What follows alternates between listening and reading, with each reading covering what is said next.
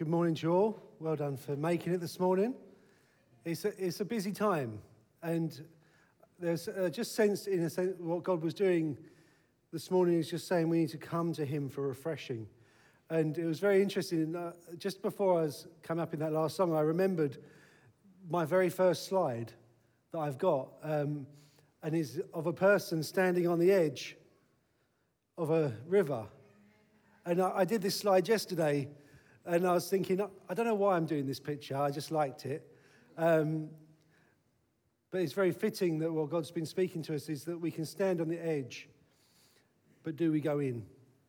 And just so you know, this is kind of part of a mini-series that I've called, well, it's a working title, The Emotionally Healthy Christian. But I don't know if it's going to be the one I'm going to land on eventually.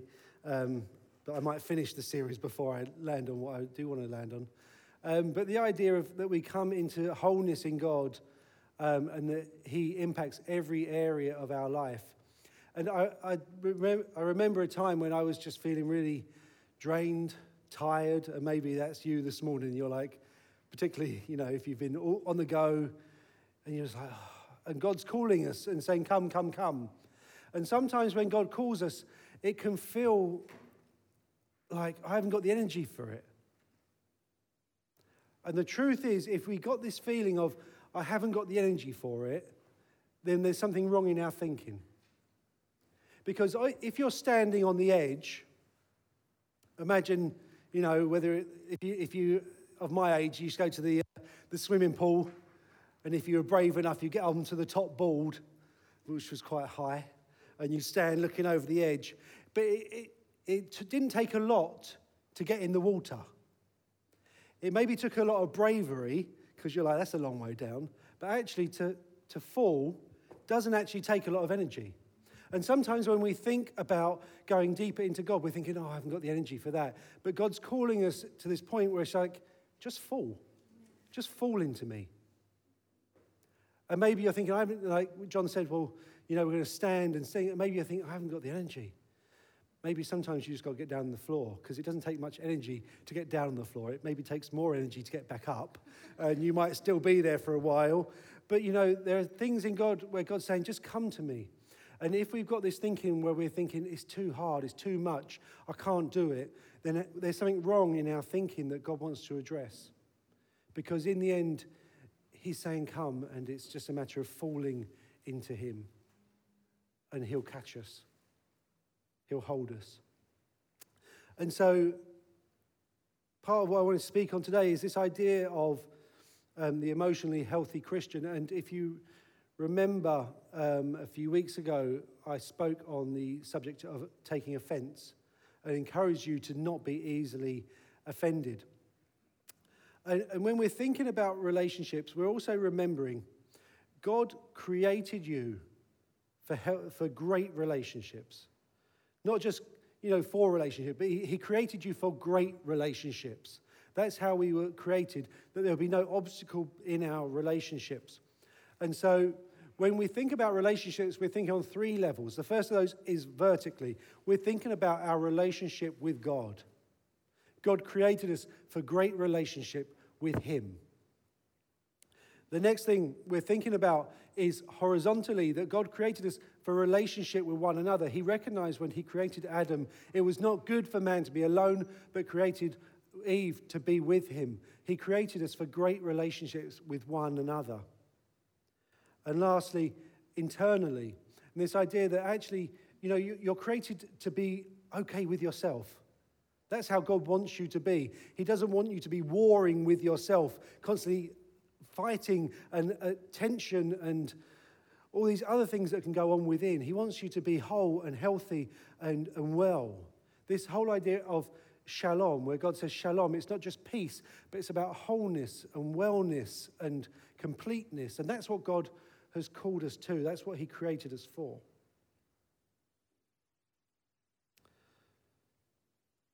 And what we have to recognize that in relationship, there are some things that come and they help relationship. They bring us closer together. They bind relationship. They create relationship.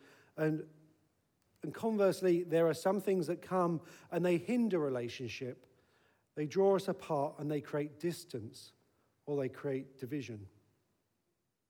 And so we've got to think about in our lives, and it's very interesting that some of the things that were prayed about today is things like attitude, and an attitude and things like that can be these things. Good attitude brings things together. Bad attitude draws them apart. And so we've got to be looking at these things in our life. So, just to summarize that point in a sense that, yes, simply put, we are made for relationship, but when things come in, and we talked about offense can come in and bring difficulty in our relationship. And things can come in and divide. And so the thing I want to talk about this morning, I've called it the wonder of forgiveness. And I didn't just want to call it forgiveness. I know John put in the newsletter, Daniel's talking on forgiveness. But I want to address it in a different way maybe, because it is a wonderful thing. Forgiveness is a wonderful thing. Because when we really grab forgiveness, it brings life. It's life-giving from God. And so when we think about our relationship with God, we think about our relationship with others, and we think about our relationship with ourselves, forgiveness brings life in all of those areas. And so it's at the heart of God and his purpose for us to have relationship, and forgiveness makes that possible. Because if we go back to this picture, when we start thinking about relationship is at the very center of who God is. So we believe that God is one, Father, Son, Holy Spirit. Now, when you say it like that, you think, how is that one? But the whole idea is that they are united. They are one person in three.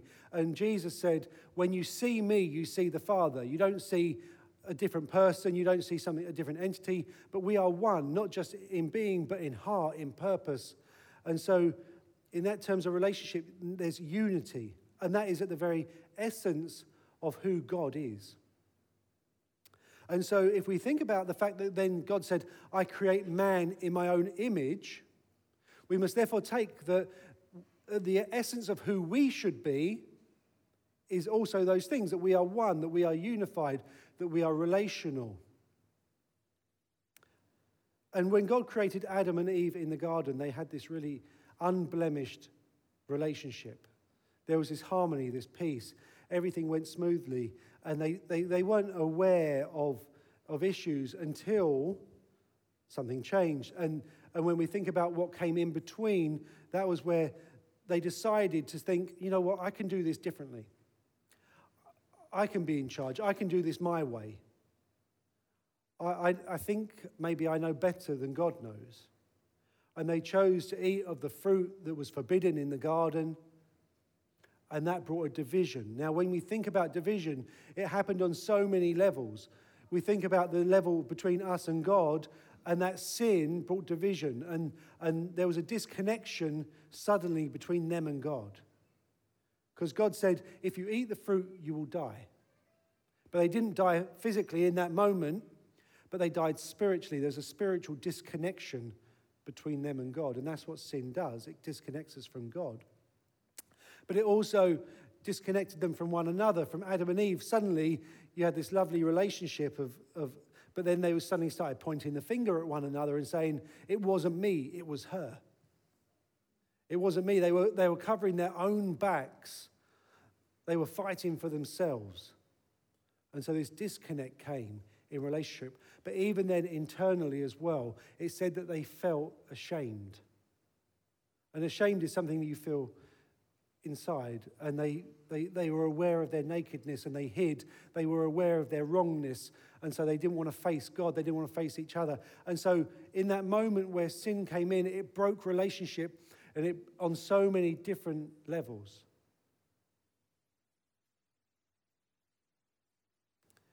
I don't know if you've ever seen this kind of picture. It's quite a common picture that is used to describe this broken relationship.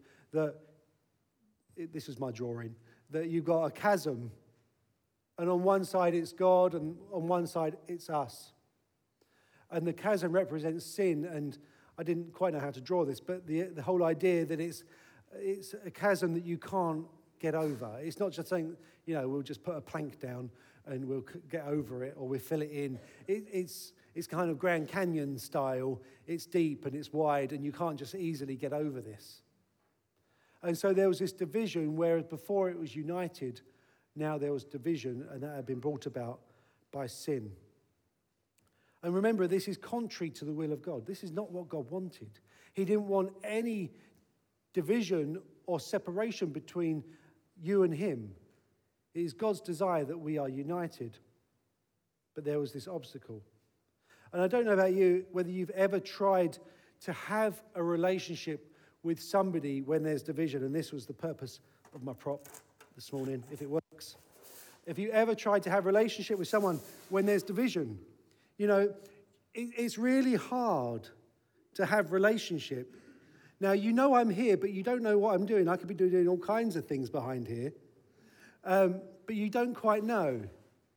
And so, you kind of, whenever even just a physical obstacle appears between people, it starts to create division and uncertainty and separation and maybe anxiety.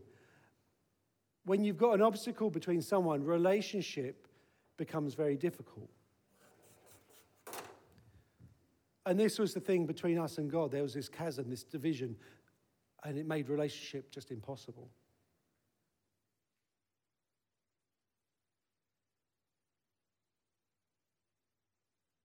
And maybe there's relationships you've got that you're trying to kind of, I'm trying to persist with this relationship. I'm trying to keep going, but there's something major in there. There's a major obstacle in between you. And you're thinking, I don't know why this isn't working. But if there's an obstacle, it just can't. You might eke something out, and maybe you can think about this kind of chasm idea, and they're shouting things across to each other. And maybe there's someone in your life and you feel like you're just kind of shouting things across, but there's no real relationship.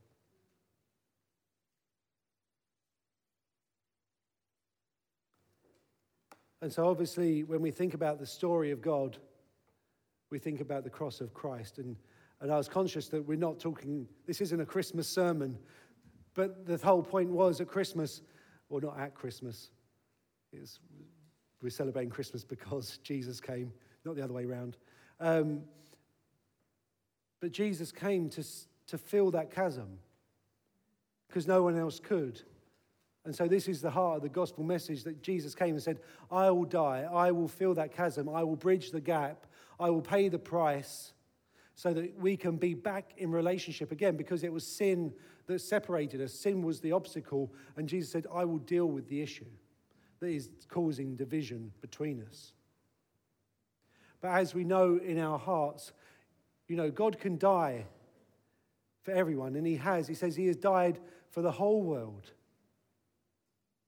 But relationship is only reconciled completely when both parties choose to be reconciled. In a sense, what we know today is that God has done his bit. He has made a way, and I love in our worship this morning what we were talking about. We were saying things like open heaven.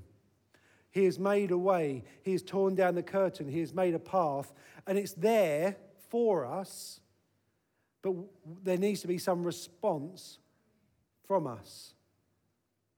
And that's when we think about repentance. And again, it's something I preached on a couple of months ago.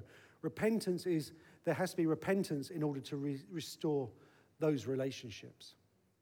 And so where we've got this distance from God, God's saying, I will come and I will forgive you of all your sin.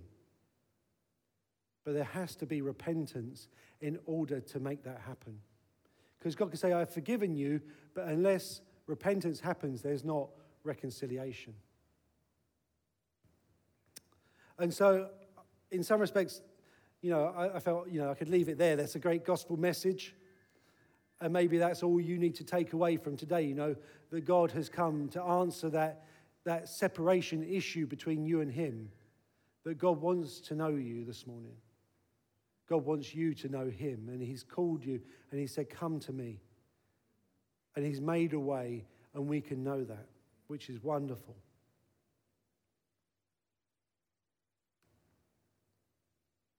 But the reason I want to take this a bit further for us this morning there was this quote, and comes from the Freedom in Christ course. And it says, "Nothing gives Satan greater opportunity to stop a church growing than bitterness and division." And it's quite a bold statement to say nothing gives Satan greater opportunity. I think this statement is born out of experience of how people will stop going on. Because I don't know if you've ever met somebody who is filled with unforgiveness or who is filled with bitterness. And if you've met somebody like that, you don't look at them and go, wow, they are really growing in God. You know, it's just not, the two things are not connected. And again, it's recognizing that our relationship with one another is tied to our relationship with God. Our relationship with one another is tied to our relationship with God. It says in 1 John that you can't say, I love God, but hate your brother. The two things are incompatible. You can't say, I love God and I hate my brother. It's incompatible. If we want to have right relationships with God, we have to have right relationships with one another. And therefore, one of the key things that will stop us growing as Christians is the obstacle of forgiveness or unforgiveness and how we deal with those obstacles. And if you're thinking, and I think this came through again in prayers and prophetic words this morning, where we're thinking about going on, and maybe you're thinking, why am I not going on? Sometimes we're trying to go on, but still carrying something that we shouldn't be carrying. And we're unable to go deeper into God because there's still something that we're carrying and not dealing with. And this is why when I think about my title about the emotionally healthy Christian, the whole concept is about, you know, we can have all our certain ducks in a row, but there can be this major thing that we're leaving undealt with. And it's the major thing that's hindering us from wholeness in God. And so if you want to have a maturing relationship with God, then you need to think about these relationships with others. And at the heart of this, I love this verse. It's in Matthew chapter 5, where it says, "Blessed are the peacemakers, for they shall be called the children of God." It's in the Beatitudes section. And maybe it dawned on me, you know, there's something intrinsic about our identity as Christians being connected with the identity of who God is. And so God is the ultimate peacemaker. God is the ultimate one who came down to earth to create peace. You know, we sing kind of Prince of Peace. Because he said, I cannot just abide by this warring and raging between us. And so he was the ultimate Prince of Peace. And so therefore, if we are to be called children of God, we must have the same identity that he has. If you are a son or a daughter of God, then you must bear the resemblance of your Father. So if he is the ultimate peacemaker, then you must be a peacemaker as well. And when we're thinking about peacemaking, now maybe, and this is probably where I had thought before, you know, you're going to go into war situations and work at the UN or something like that and try and bring peace between nations. And that's brilliant. We need people to do that. But there's also the peace right here, right now. There's the peace within your family. There's the peace in your workplace. There's the peace wherever you might go, and there's the peace within yourself. That we should be those who are seeking to make peace wherever we go. That is the hallmark of a believer. That is the hallmark of a child of God. There was this verse, and again, this is Hebrews chapter 12. It says, "Strive for peace with everyone, and for the holiness without which no one will see the Lord. See to it that no one fails to obtain the grace of God, that no root of bitterness springs up and causes trouble, and by it many become defiled." And I want to kind of stay with this verse a minute and break it down a little bit so we can just learn a bit more from what God's saying. And so the first thing it says strive for peace. It doesn't say desire peace. It doesn't say hope for peace or long for peace. It says strive. So this means that this is something that we're working for. This is, if you strive for something, you've got to go for it. You don't just sit back and hope it happens. But you work for it. You go long after it. You pursue it. And I'll be honest with you, peace sometimes feels like hard work.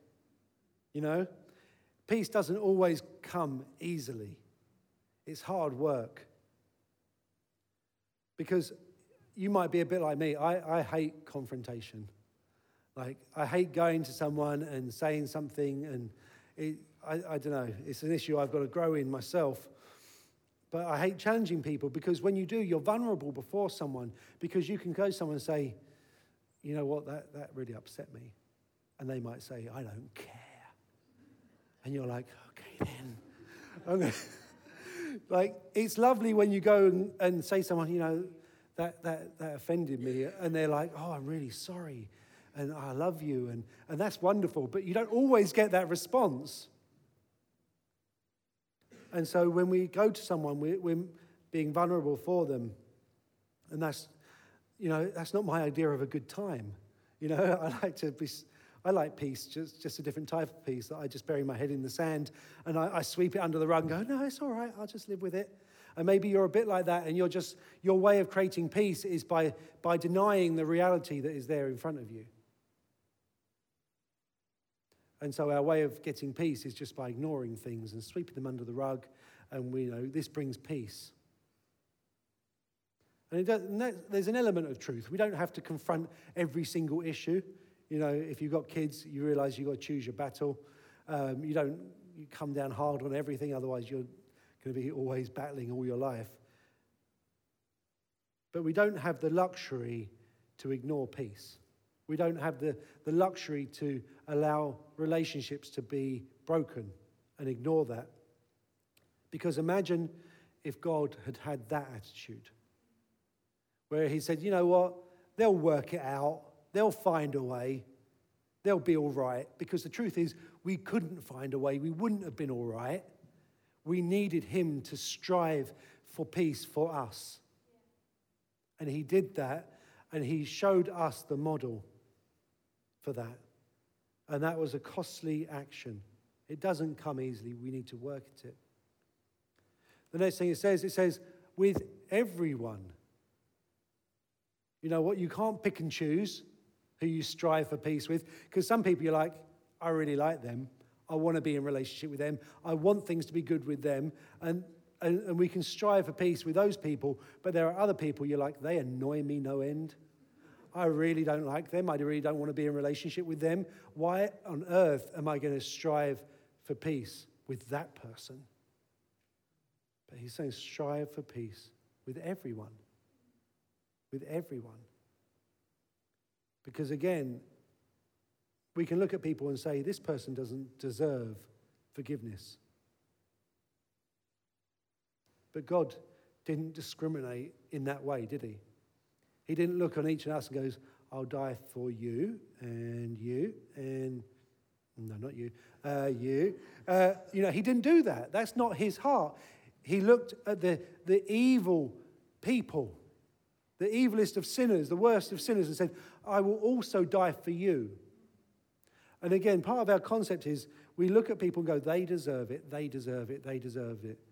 And maybe in your life, before God, you're saying, I deserve it, I deserve it. That person definitely doesn't deserve it. But the truth is, none of us deserved it. But God died for us anyway. He said, while we were yet sinners, Christ died for us. He didn't wait for us to deserve it. He said, I will die for you and I will pay the cost for you. And he removed that obstacle for everyone. It says, and the holiness without which no one will see the Lord.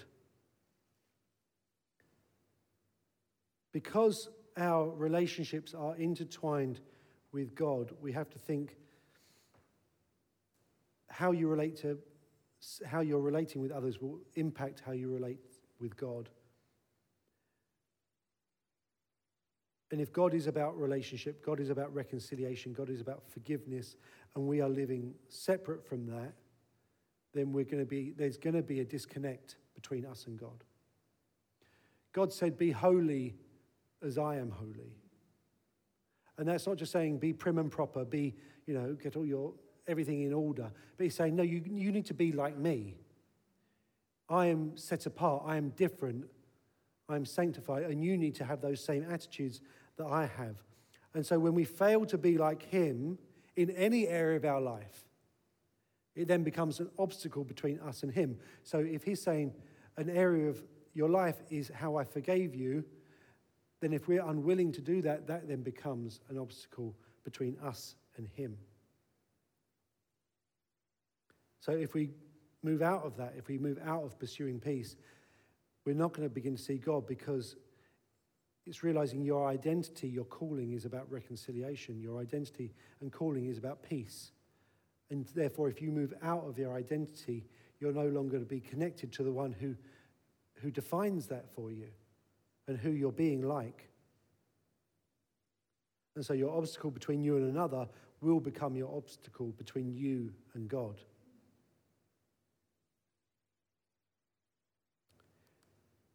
Says we fail to obtain the grace of God, and again, if we're in this position where we're not extending grace to others, what they don't deserve, we're giving people what they don't deserve. If we stop to do that, we're going to soon realize that flow of grace from God to us will dry up. And this is why I was saying earlier that maybe you're in a situation where you're like, oh, my life with God's just not going anywhere. My life with God is dry and barren, and I'm just not feeling it. And why aren't things working? And one of the key things is, if we're not treating others the way God has treated us, then we can't expect the same flow of God to us that we are unwilling to give to others. It's all tied together. You can't separate it. Jesus said very clearly, for if you forgive others their trespasses, your heavenly Father will also forgive you. But if you do not forgive others their trespasses, neither will your Father forgive your trespasses. If you do not forgive others, your Father in heaven will not forgive you. It's kind of like, let's take a moment and realize how black and white that is. We can read into it, we can look at it and expound it a bit more, but it's black and white. I always remember when I shared this in youth once and someone went, oh, snap. That's harsh. Yeah, it's black and white. And so imagine if you are trying to live your relationship with God and you're living it in a place where there's a barrier between you. And maybe that barrier is there because you're unwilling to forgive others. Jesus told the story of a man who owed a great debt to his master, but he couldn't pay the debt. And so he went to the master, and the master was like, your debt is due, and if you cannot pay, I'm taking you and I'm going to chuck you into prison. And he pleaded and said, God, I can't pay it. And he must have begged really well, because the master had compassion upon him and said, I'll forgive you that debt, which was a great sum of money. And so he went away rejoicing because he'd been released of that debt. But then he came across a fellow servant of his who owed him money, a small amount in comparison, and said, where's the money you owe me? And the man said, I can't afford it. And he took the man and he took his family and threw them into prison. When the master heard that this had happened, he was like, oh no, that's not all right.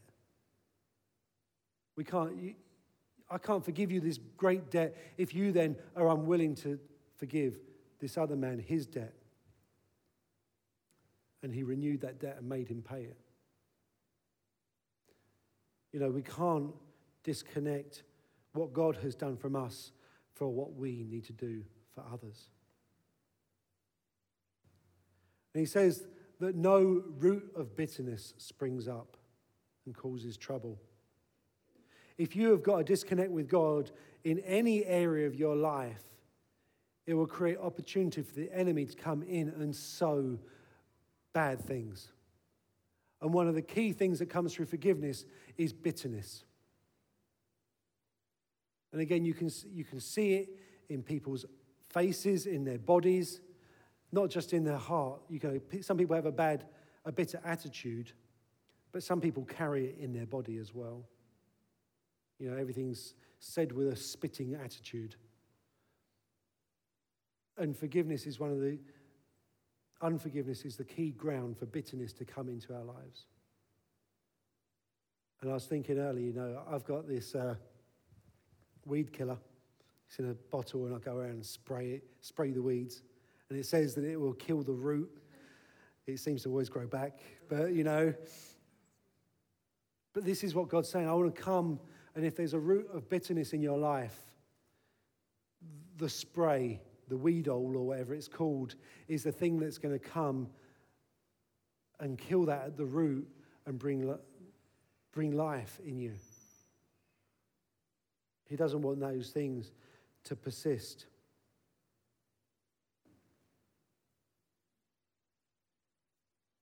Sorry.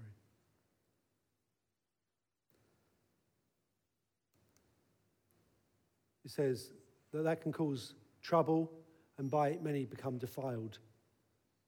And afterwards it talks about Esau and about how he enters into sexual immorality. And actually, if you look at Esau, his life was a mess. And that's because things were happening that he left undealt with. And in the end, he sold his birthright so cheaply for a bowl of soup because he was just in a wrong place. He had bad thinking, he had bad ways. And what we'll find is that ultimately, we do these things, and as this disconnect with God grows, it's going to lead to immorality. It's going to lead to defilement in our lives. Because you can't keep making godly choices if your heart has been hardened to him and to others. It's just impossible. Before I move on, I want to do what I've called a bit of myth busting. Because one of the things when we talk about forgiveness is there are many things that people think that aren't actually true.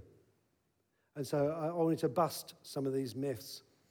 And so the first of these, it doesn't matter. So if you forgive someone, you're saying, it doesn't matter. And maybe you say that because maybe that makes it easier for you to deal with this issue. That again, this is the kind of sweeping under the rug thing. Maybe you do it yourself, or you maybe feel that people are saying that about it. Or if I forgive somebody, it means it doesn't matter.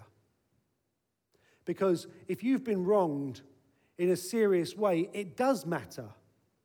It is important. It is serious.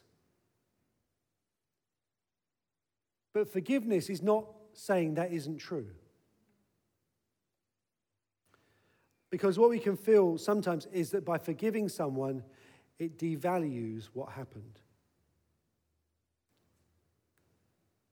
We can feel that it devalues what happens. And so what we do is we hold on to unforgiveness as a way of keeping that thing as important.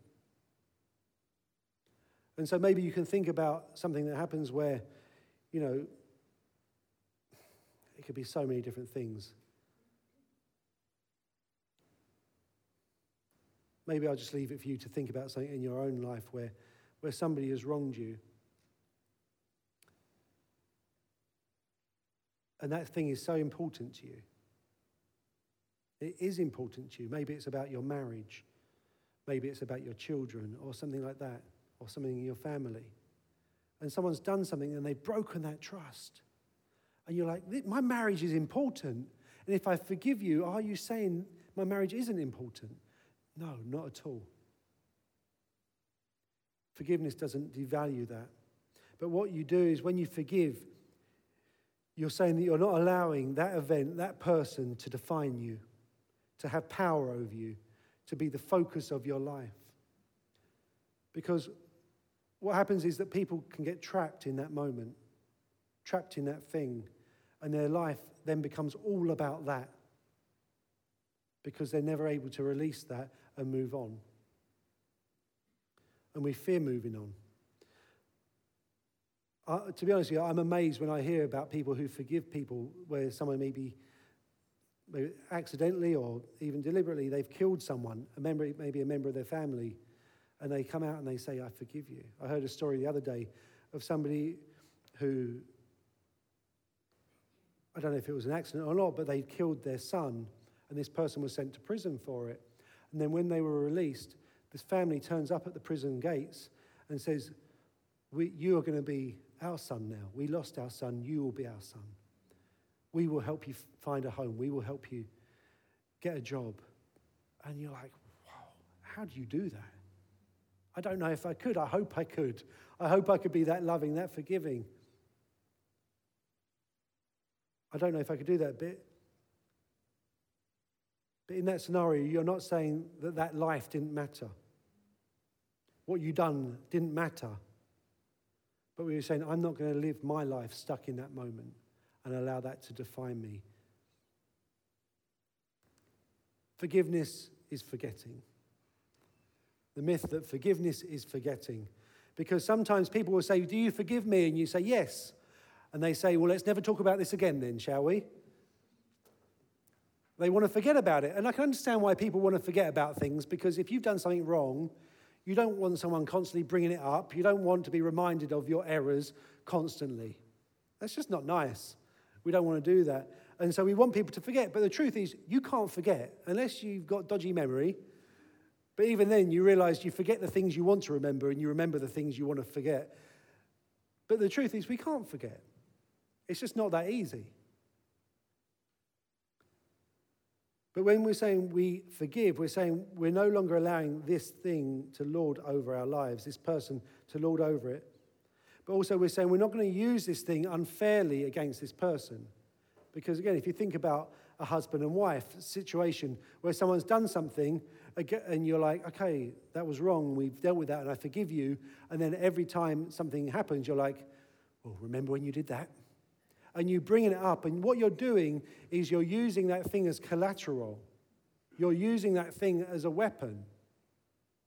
And again, that's not right that we do that. Forgiveness means I'm releasing this thing. But what it doesn't mean is I forget this thing. Because again, you might be in that relationship and you say, well, you did that in the past. And well, I thought we moved on from that. I thought we'd forgotten that. It doesn't mean forgetting, but what it means, it's wisdom to consider how I'm going to trust that person again. Because just because I've forgiven you, it doesn't automatically mean I'm going to trust you again. Every situation is different, but for example, imagine I lent you my car, and through careless driving, you damaged it. Now I can say, you know what? I forgive you. You were silly, you were foolish, I forgive you. Now, if you said, does that mean I can borrow your car again? I'd be like, well, probably not. Because I'm not stupid. It doesn't mean that I have to return to the same behavior and the same way that I was in before, because wisdom would say, that's not necessarily the case. Now, I might think, you know what, you need to be given a second chance, and I need to show that you are worth something, and I trust you by giving you the keys again. I might be proved wrong again. But that's what I'm saying. Every situation is a bit different, but sometimes wisdom will say, no, I'm not going to do the same thing again. I'm not going to allow that same thing to happen again.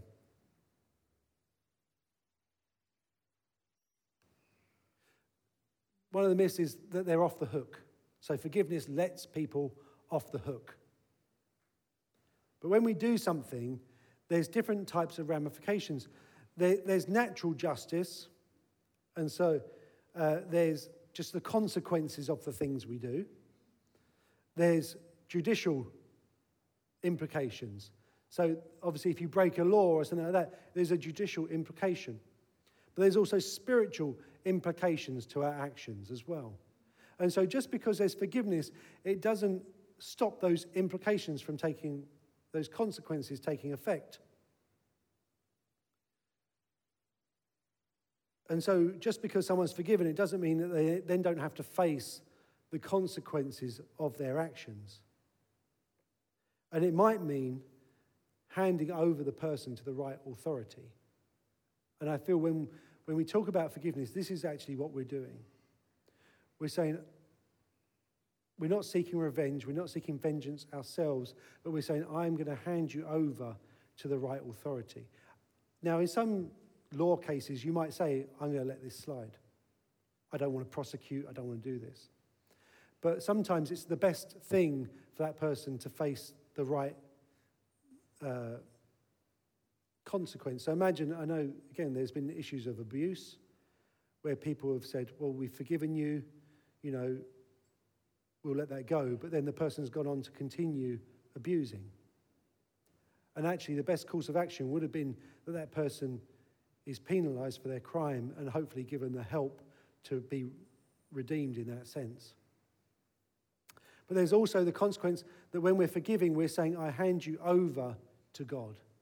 Because ultimately, he is the judge of all things. He says, vengeance is mine, I will repay. And so, not that we're like, yes, God's going to get them. But what we're doing when we forgive, we're saying, I'm going to give you into the hands of God, and he will deal with this in the most just and righteous way. I don't know what that is, but you're saying, I entrust this person to God. And they will stand before God, just as we will, and give account for those things. It's not about letting them off the hook, but ultimately it is about letting yourself off the hook. Too often people are like, I don't want to let them off the hook, and they're sitting there miserably while the person that they're not letting off the hook is out enjoying themselves and having a whale of a time, enjoying life, and you're the one sitting at home being miserable and being impacted. And you realize you're the one who's on the hook. You're the one who's imprisoned by this. And so forgiveness allows you to move on and to be free. And the last one on the myths is that you must reconcile. Again, there's been so many bad instances of this where people have been sent back into situations they should never be sent back into. Things like domestic violence, where wives have been sent back to their husbands and said, you need to go back and reconcile with this man who's not repentant, who's not changed, but there's an expectation that they'll go back and just be subjected to more abuse. And that's not what forgiveness is about. You can forgive somebody, but it doesn't necessarily mean that there's reconciliation. We can think about reconciliation. You could say where it is possible, because it takes two to reconcile. It takes two people to reconcile. You could say where it's possible. You could say where it is wise, because sometimes it is not wise to reconcile. Because I remember I had a relationship with someone, and it got to the point where I was like, this person is not good for me. They'd done some stuff and I'd forgiven them. But what I was thinking, this person is not good for me. I don't need to be friends with this person. Now, it came to the point where now, if I saw this person, I've got nothing against them. I'm okay with them. I can talk to them. I can be civil. I can be friendly as much as I can in any other moment. But I'm not going to be your bestie. I'm not going to be your friend. You're not good for me. And maybe that's some stuff with me. Maybe that's some stuff with them. But there are some people just not going to be good for you, and it doesn't mean you have to be their best friend again. As I said, it takes two to reconcile, because if there is no repentance, then reconciliation is not possible. And again, I think about my kids. I'm like, are you sorry? And they say, yeah. I'm like, no, you're not. They learn the good phrase, yeah, I'm really sorry. I haven't got to that good bit yet where they can fake it well. I just know clearly they're not sorry. And it makes relationship really hard, because you've done something wrong, but you're not taking responsibility for it. And how can relationship continue if you're not taking responsibility for the thing that you've done wrong? And so if there's no repentance, reconciliation isn't going to happen.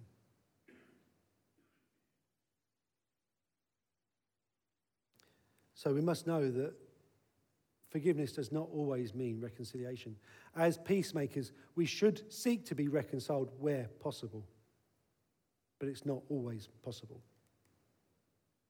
So we're going to look at, just coming to our close, on how to forgive. I've just got a list of things. The first is to start with revelation. Because if you don't realize how much you've been forgiven by God, then why will you ever want to forgive anyone else? But when you realize how much God has forgiven you, the whole process of forgiveness becomes so much easier. Because if you think about that man who had been forgiven so much debt, it made it so much easier to forgive. It should have. It didn't in that case, which was why the master was so angry. But if you have that revelation of, wow, I've done so much wrong before God, yet he forgave me, what you then see is, and again, it's not belittling what other people do, but you're saying, yeah, they made a mistake as well, because they are messed up just like me. They're a sinner just like me, and they need forgiveness as well. So start with revelation. Recognize the need to forgive. You have to recognize this is an important issue. Ask God to reveal things to your heart. Because I remember, I've done this, in a sense, this is a sermon I've been preparing for probably about 4 years. Because it's just something that a subject I've gone over again and again through the Freedom in Christ course. You go through it again and again. And I thought, you know what, I'm pretty good at this. I'm up to scratch. I'm good at it. I don't find it hard to forgive. And then we were in a session and it said, okay, we're going to take this moment, just ask God to reveal anything in your heart. Have you got anything against anyone? And I was sitting there thinking, everyone's going to do this. And then suddenly I was like, oh, John really annoyed me the other day. and he, just when we had a meeting, he said something, and I was like, and I recognized in my heart, if I was going to stand before John, I'd have been like, oh, you're so annoying. Because these things happen in relationship. People annoy us. But if we leave those things undealt with, they can then escalate into greater things. Now, in that moment, I've just publicly done it, but I didn't have to go to John and say, John, you annoyed me the other day, and it's really bad, and we need to deal with this. I just had to say, God, John annoyed me. He's human. Maybe I was wrong, and I let it go. I release it. I'm not going to allow that to take a root in my life. But we've got to ask God. I've heard of times where people said, go and take a list and write down the names of everyone you need to forgive. Now, for some people, that might take longer than others. But it's an important thing we have to do because, again, we can't say, well, I'll forgive that person, but not that person. But having an open heart to God to say, if there's anyone, I'll do it. Because is that the next part? No, being emotionally honest with God. Because, again, we're not denying the reality of this. You can say, God, that person annoyed me. That person really hurt me. Be honest with God. We're not denying this as a reality. But when we start being honest with God, we're allowing him to come into those situations and bring healing for them. Recognize the obstacles. You might be unwilling to let go. Because I'm saying sometimes, and this is for me one of the mysteries about forgiveness, we're not willing to let go. We have this thing that is causing us pain, is causing like a poison in our life, but we just want to hold on to it. And when we hear this message of forgiveness, we're like, no, I can't do it. I'm not willing to do it. I don't want to let go of this. And that's partly because I wonder if, again, it's that thing about devaluing it. That if we let go, it devalues that thing, that person. We're worried that we'll forget that thing, that person. And maybe you've had someone die or killed.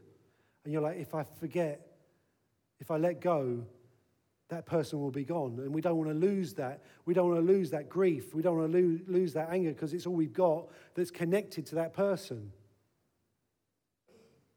But the trouble is, what all that's doing is creating bitterness and poison within our soul. So maybe we don't want to let go and we can't move on.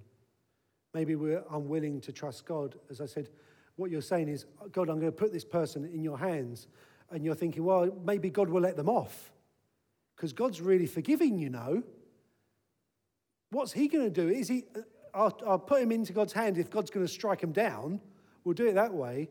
But maybe you're unwilling to trust God if you're doubting whether he is just, whether he will deal with it properly.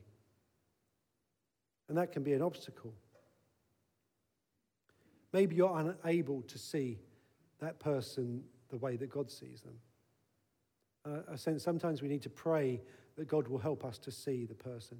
Because I see this often, that people, particularly I see it sometimes with grown-up children who don't forgive parents because they don't see their parents as flawed. They don't see their parents as needing the same grace that they need. And so sometimes, you know, you could have a real issue with something your parents have done, and maybe very rightly so because they messed up. They were wrong, they did something bad, but you know what? They're broken people as well. And actually, that doesn't excuse it, but it humanizes them and says, God, they need you as well, just like I need you. Next, we have to make the choice because forgiveness is a choice, not an emotion. Because if you're waiting to feel lovely, fluffy feelings about somebody who has harmed you, you might be waiting a long time. It's a choice. You're saying, I will do this. You know, Jesus, when he came to the cross, wasn't like, oh man, this is going to be great. He said, God, could you take this away from me? I don't want to do this. But no, I choose to do it. I will do it. I will strive for this. I will make it my goal, even though it's going to be hard, even though it's going to be costly. It's a decision, not an emotion. Next thing was recognize who this is about. And I say that because ultimately, when you're dealing with issues of forgiveness, it's about you and God, not about you and somebody else. Because if unforgiveness breaks your union with God and breaks that relationship with God, you're never going to be able to deal with that person. You're never going to be able to deal with life. And so the issue here is you and God. And so don't think about necessarily even that person. It's like, God, I want to be right with you. And if this makes me right with you, then I'm going to do it. Pursue that as your goal. And lastly, I put kind of asterisks, 2 asterisks by this to make it stand out. Seek out the person. Because again, I said it's not always possible. It's not always wise. But it does say in Scripture that when you come to the altar to bring your gift before the Lord, if anyone has anything against you, not if you have anything against anyone. Now, because I think there's an assumption that if you've got something against someone, you should deal with that. But sometimes you have to pursue others as well. Because what we're saying is we value relationship highly. In this church, we value relationship, good, great relationships highly because we realize that this church will go nowhere if we have broken relationships, if we have resentments, if we have bitterness amongst us particularly. We are moving forward together and we will not be able to move anywhere if we have those things going on amongst us. Now, there's going to be things that are going to come up. People will annoy you. They will do. Will you vow to do something about it? Will you vow to clarify the situation? Because so much of these things is miscommunication. It's like, yeah, you said this. And you say, did I? I don't remember saying that. Why would I say that? It's miscommunication. Maybe you never did say it. And someone just heard something. People hear things that you don't say sometimes. But sometimes we say things that we don't mean. We get the wrong word. We just, I didn't mean it like that. We say it in the wrong tone. Maybe sometimes we're just having a bad day. We're tired. Something bad's just happened. And all these things can influence it. You say, yeah, that was so stupid of me to say that. I'm really sorry. I was having a really bad day that day. And so we can seek out the person. I want to encourage you to value relationship highly, particularly within this body of believers. And so sometimes you will have to seek out the person, pray about it, seek God's wisdom on it, because I know a time when I had a situation like this, and it was only at the right time that I could go to the person. And it took a month before I could. And I was thinking, am I just being stubborn? Am I being awkward? Am I being unwilling? But it was in God's timing that happened. And so pray about it and ask God.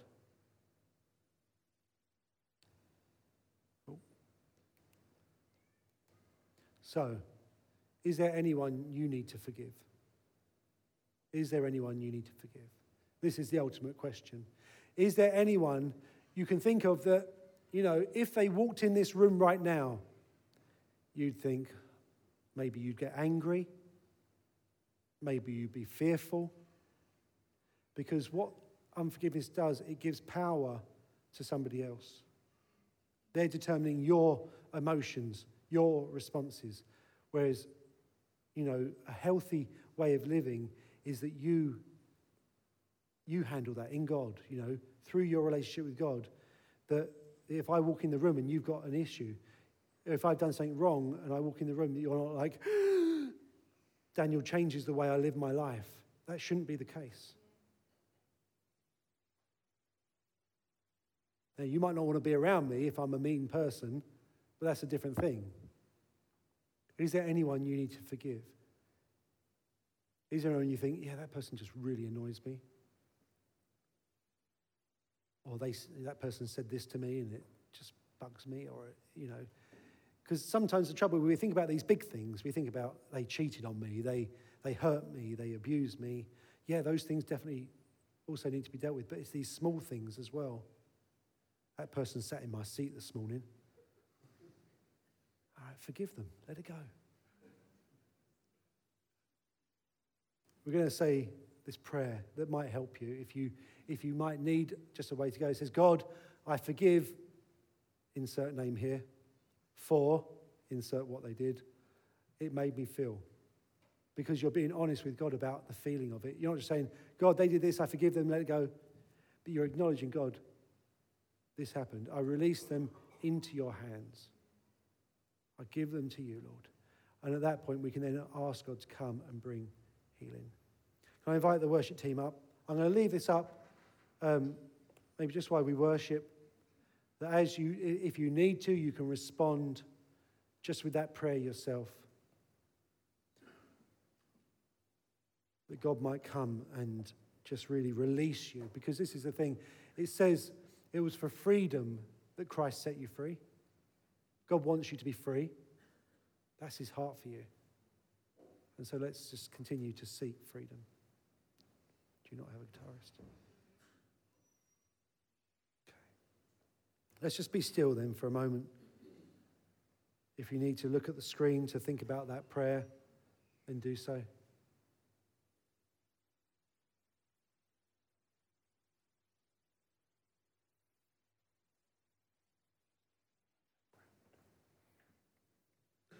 And just, again, if you're not sure, just ask God, is there anyone? Because what we want to do is we want to have a clean slate, clean heart, clear heart before him.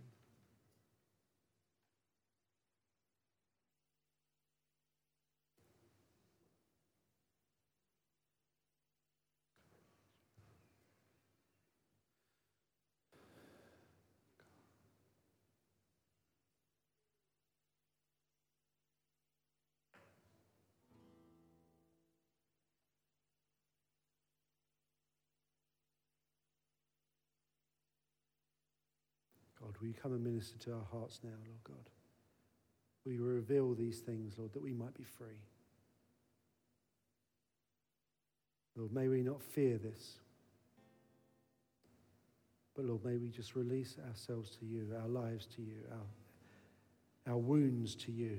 These people, Lord, maybe we've been carrying around for so long. These things that are stopping us getting in the stream. that are tying us back, Lord. May we cut those things now in your name, Lord Jesus, and release them to you.